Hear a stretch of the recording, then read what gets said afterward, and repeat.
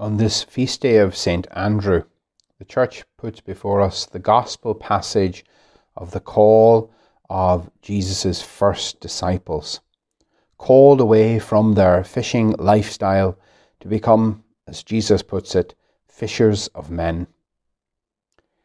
It's striking that these first 4 disciples are firstly coming from the same fishing community, the same fishing village, and secondly, that they are from just 2 families.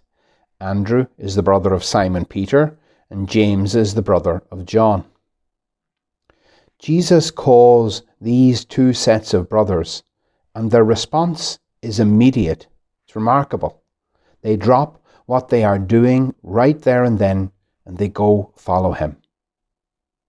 And I can't help but see in this scene the Holy Spirit showing us the power and influence that we each can have on each other, especially when it comes to commitment to the faith. Would Peter have been so prompt in leaving his life as a fisherman behind if Andrew, his brother, were not showing the same willingness to drop those nets and follow Jesus?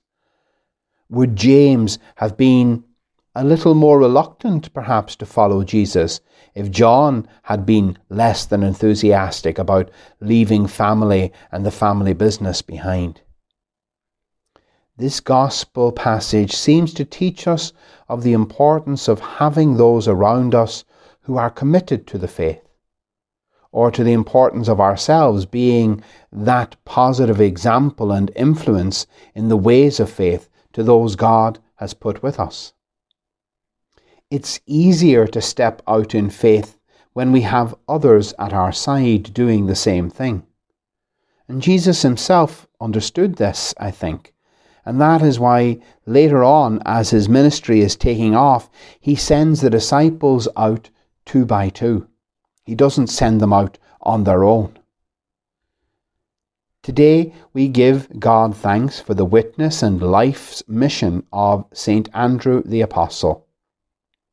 It was he who, in St. John's Gospel, is the first, along with John, to follow Jesus. And he's the first to go bring others to Jesus, for the very next day after meeting Jesus, he brings Peter to him.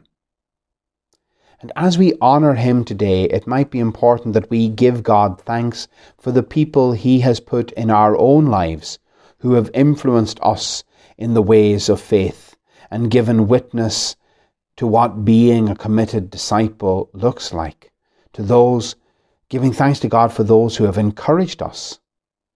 We thank the Lord for the people he has put with us, who have walked with us in faith, encouraged us, and led us to Jesus. And I think if we really thought about it, we would see that each of us have an Andrew in our life somewhere, in our life story somewhere. And then we are also called to be Andrews to others as they see us step out in faith for Jesus. They perhaps will find that making that same step is so much easier because we make it with them.